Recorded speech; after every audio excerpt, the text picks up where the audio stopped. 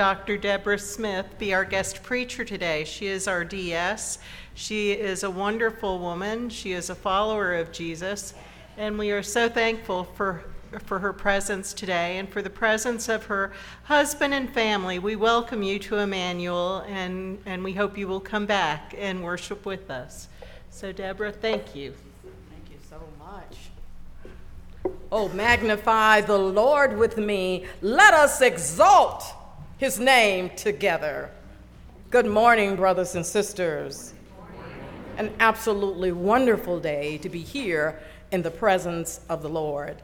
As Linda said, my family is sitting right here, the second row, and I tell you that because if you say something they don't like, you may have all those eyes on you, so they're right there. Please prepare your hearts and minds with the reading of our scripture. It is taken from the Old Testament, words shared by the prophet Isaiah. Hear now the word. A shoot will come up from the stump of Jesse.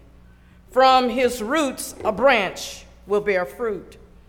The Spirit of the Lord will rest on him, the Spirit of wisdom and of understanding, the Spirit of counsel and of might, the Spirit of the knowledge and fear of the Lord.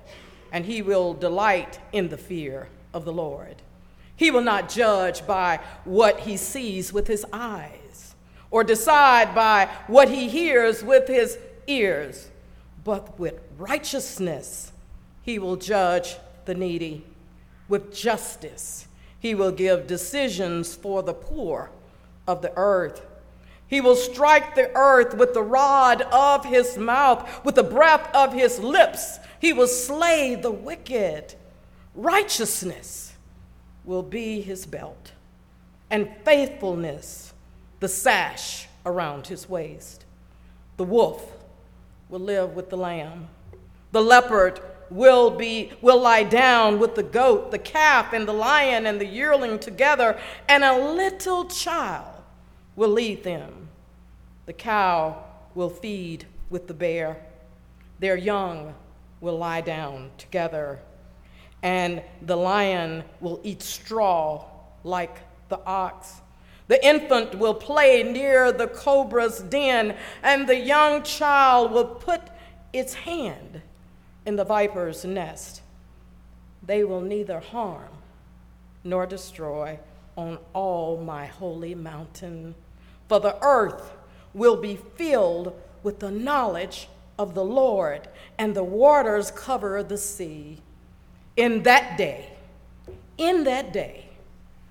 the root of Jesse will stand as a banner for the peoples. The nations will rally to him, and his resting place will be glorious. Brothers and sisters, this is the word of God for the children of God. Thanks be to God. Pray with me. Most holy, loving God, Lord, right now we pause in the midst of this day. Some of us are a little rushed, maybe a little tired or a little anxious. So, Lord, just take all of that away and put it over beside that old rugged cross. And, Lord, I ask that you empty this vessel of Deborah, Lord, then come back and fill it up with all of your power, your might, and your glory, so that everything that is said here today will be all of you and just none of me. So let the words of my mouth and the meditations of our hearts be acceptable in thy sight. For you, O Lord, are our strength and our Redeemer. And all of those who love the Lord say, amen, amen. Here we are in the second week of Advent. Here we are in the second week of trying to prepare for Christmas. Here we are running around trying to see if we could get the best gifts and the best deals that there are. Here we are rushed. I'm sure we have a lot of stories that maybe we've shared along the way, a lot of memories right now. I want to share one of my stories with you this morning as we begin. One of my favorite stories involved Peanuts, the cartoon. And Peanuts has Lucy coming to Charlie Brown and saying, "Merry Christmas, Charlie Brown. Since it's this time of year, I think we ought to bury past differences and try to be kind. Charlie Brown asked, why does it just have to be this time of the season? Why can't it all be like this all year long? Lucy looks at him and she shouts out sarcastically, what are you, some kind of fanatic? So here's a backstory to this. See, Lucy has a score to settle with Charlie Brown, and she wants to get on with it. So she starts chasing him and shouting, I'll get you, Charlie Brown, I'll get you, and I'm gonna knock your block off. Charlie Brown, who's been running full speed, trying to get away from Lucy, stops, turns, and says, wait a minute, hold everything. We can't carry on like this. We have no right to act this way. The world is filled with problems, people hurting people, people not understanding other people. Now, if we as children can't solve what are relatively minor problems, how can we ever expect to? And with that word and Charlie Brown in the middle of his sentence, Lucy hits him, gave a left to the left jaw, knocking him out. Lucy said, I had to hit him quick. He's beginning to make a lot of good sense. Is that what we do? When people start making good sense about other people and the way we treat them, do we try to get them to just shut up and stop talking? See, our theme for this Advent season, this second Sunday, is peace. More specifically, peaceful joy. And I think you've heard Kevin and you've heard Linda talk about peaceful joy. It comes from the inside of our soul and our hearts.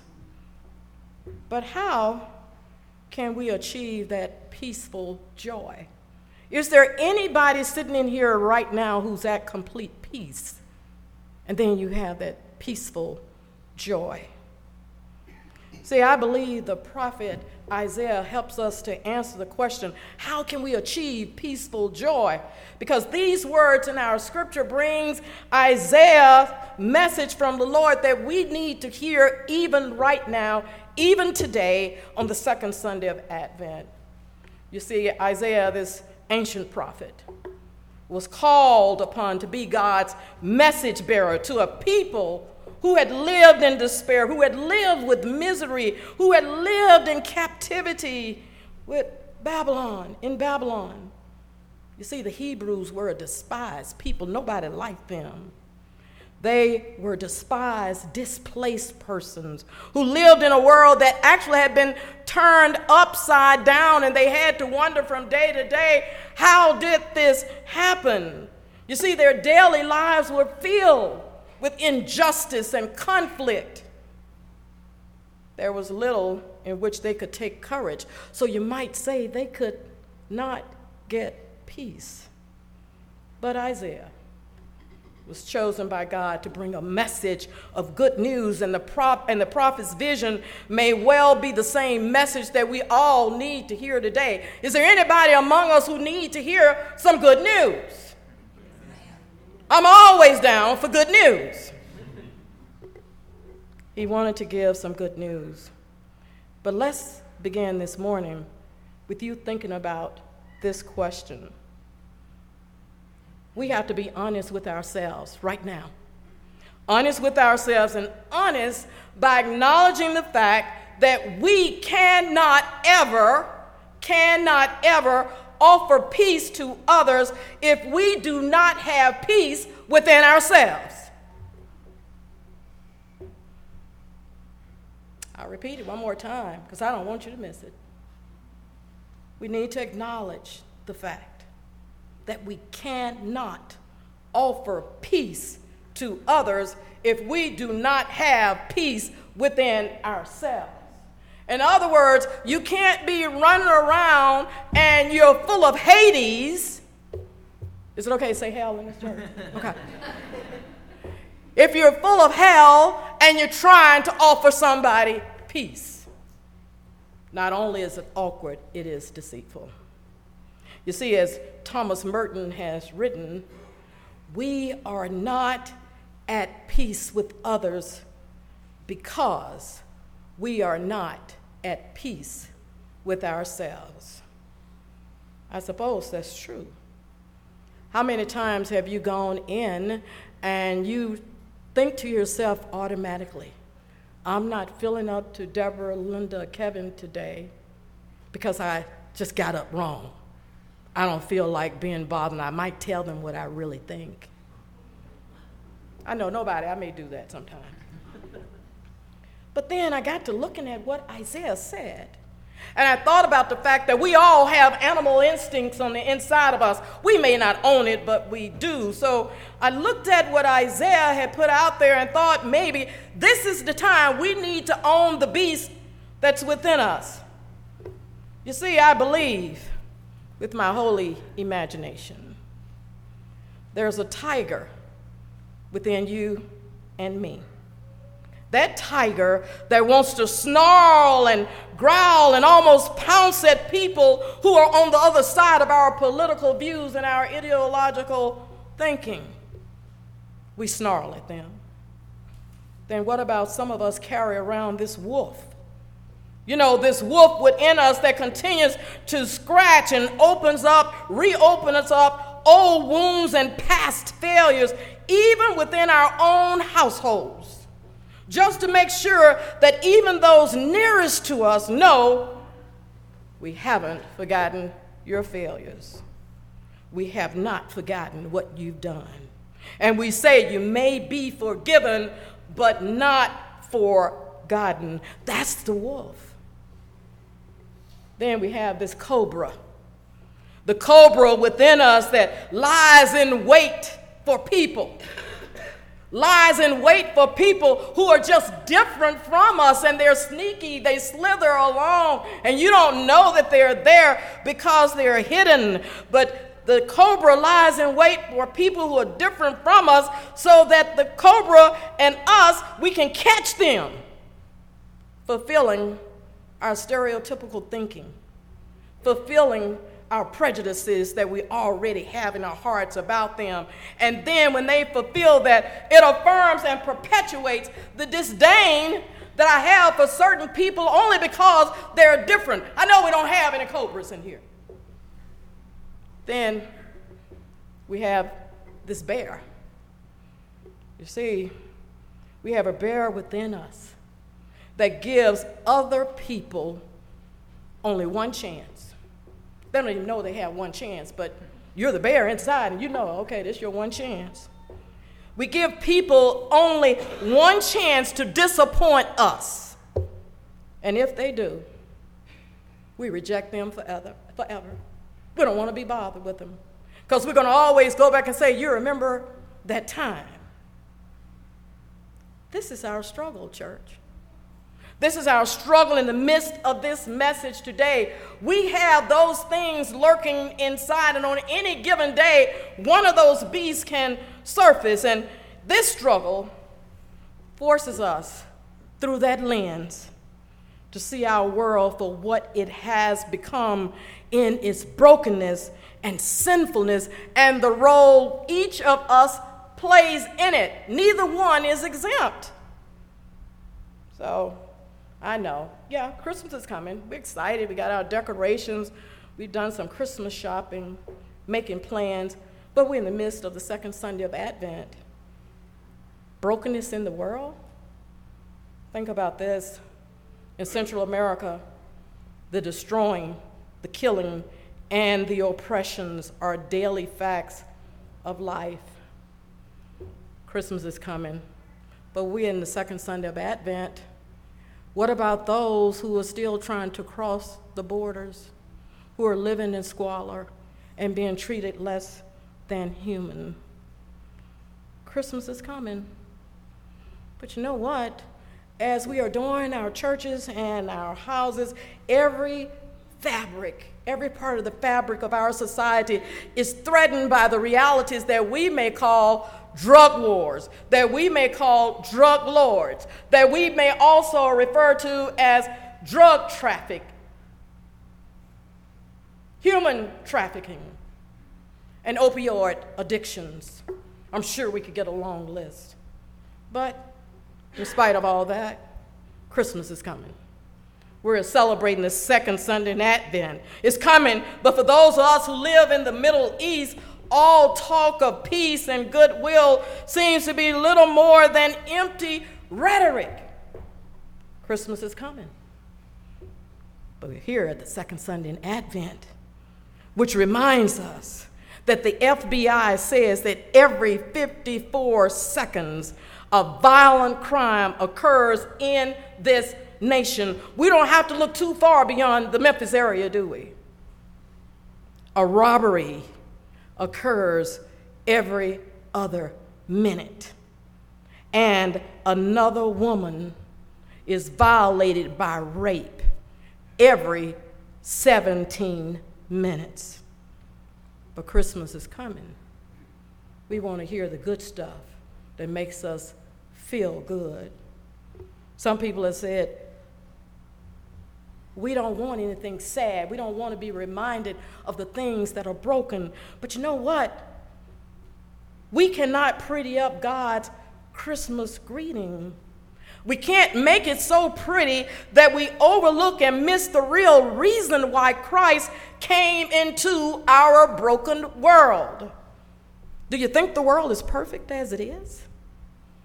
Christ came as the fulfillment of Isaiah's vision of a whole new order. Christ came to change both the hearts of humankind and society in which we live.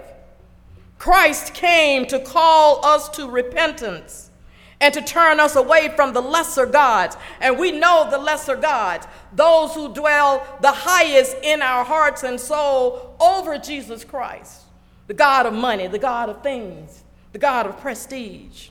These are the gods that have usurped the place of the living God on the throne of our hearts. And it's time to shake them loose this morning.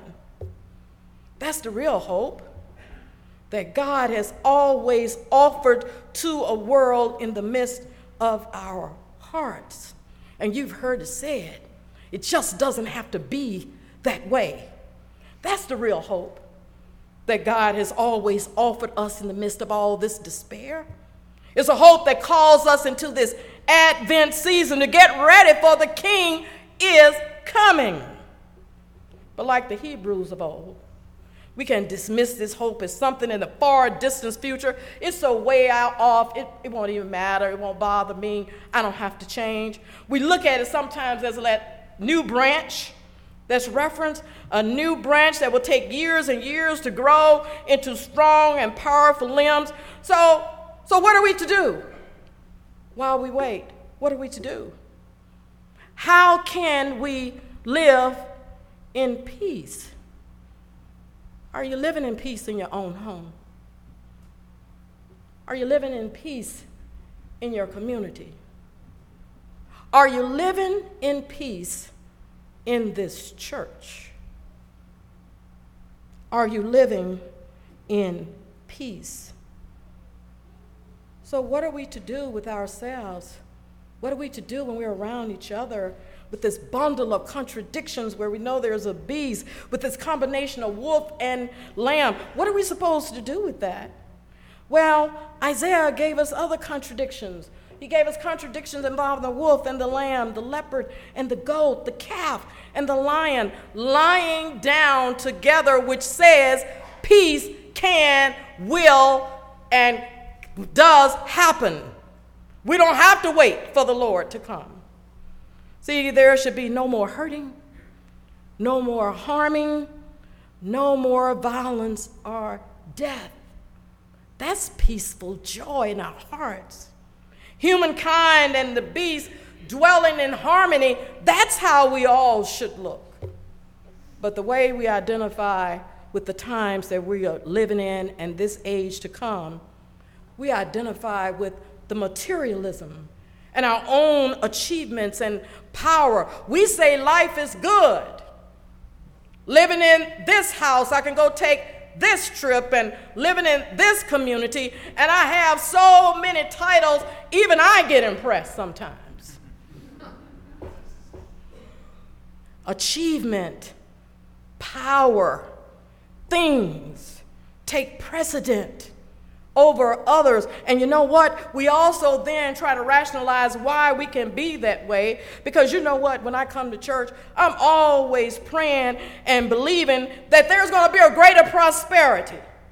That I'm going to get a financial blessing that's going to get me out of the bind I'm in. And you know what? Because I care about others, I'm going to pray for more government services. Then I'm going to pray for no unemployment and more of the good life for everyone without giving much thought at all to the chaos, the stress, and the confusion that may sometimes cloud our interactions and compassion for one another. See, when we act like this and pray for things like this, it takes us out of the center, doesn't it? It lets us off the hook. Hey, there's nobody unemployed. They got the little government service. Leave me alone. I'm over here with me and mine. It doesn't have to be that way.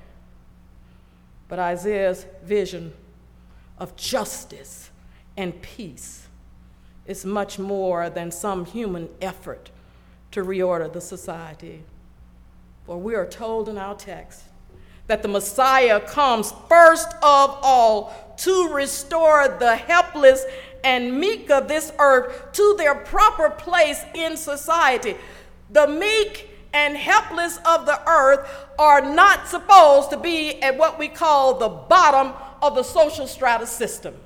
We did that. We do that. Coming to right that. And the Messiah will not be influenced or swayed by our earthly standards and judgment. Will not be swayed by outward evidences. We can trick people all the time. We come here looking so good, smiling, every hair, everything's in place, and we're crying and yelling on the inside. But you see, the Messiah is going to be different from us.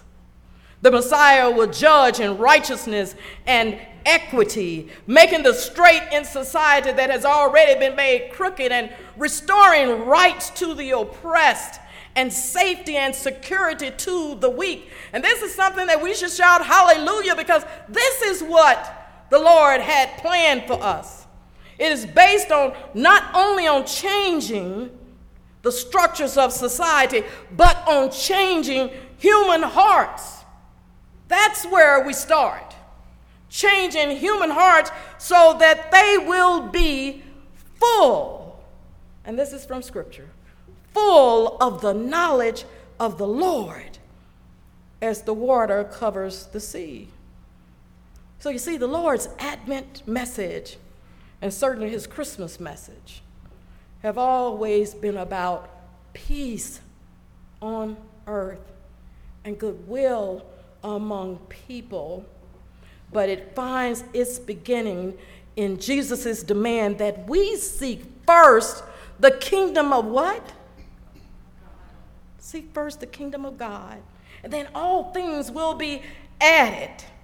But our difficulty in trying to grab hold of Isaiah's vision of peace may rest in the misunderstanding of what the peace of God really is. It's not based on things. It's not based on having others subservient. This peaceful kingdom is the fruit that the shoot of Jesse will bring. Creation itself will be brought back into the right order. Life will be lived the way it was meant to be. For the earth shall be full of the knowledge of the Lord as the waters cover the sea. Only through yielding ourselves to Jesus Christ, yielding, getting rid of our pride, yielding to Jesus, can we be fundamentally changed in our hearts. And as Christians, we have a challenge.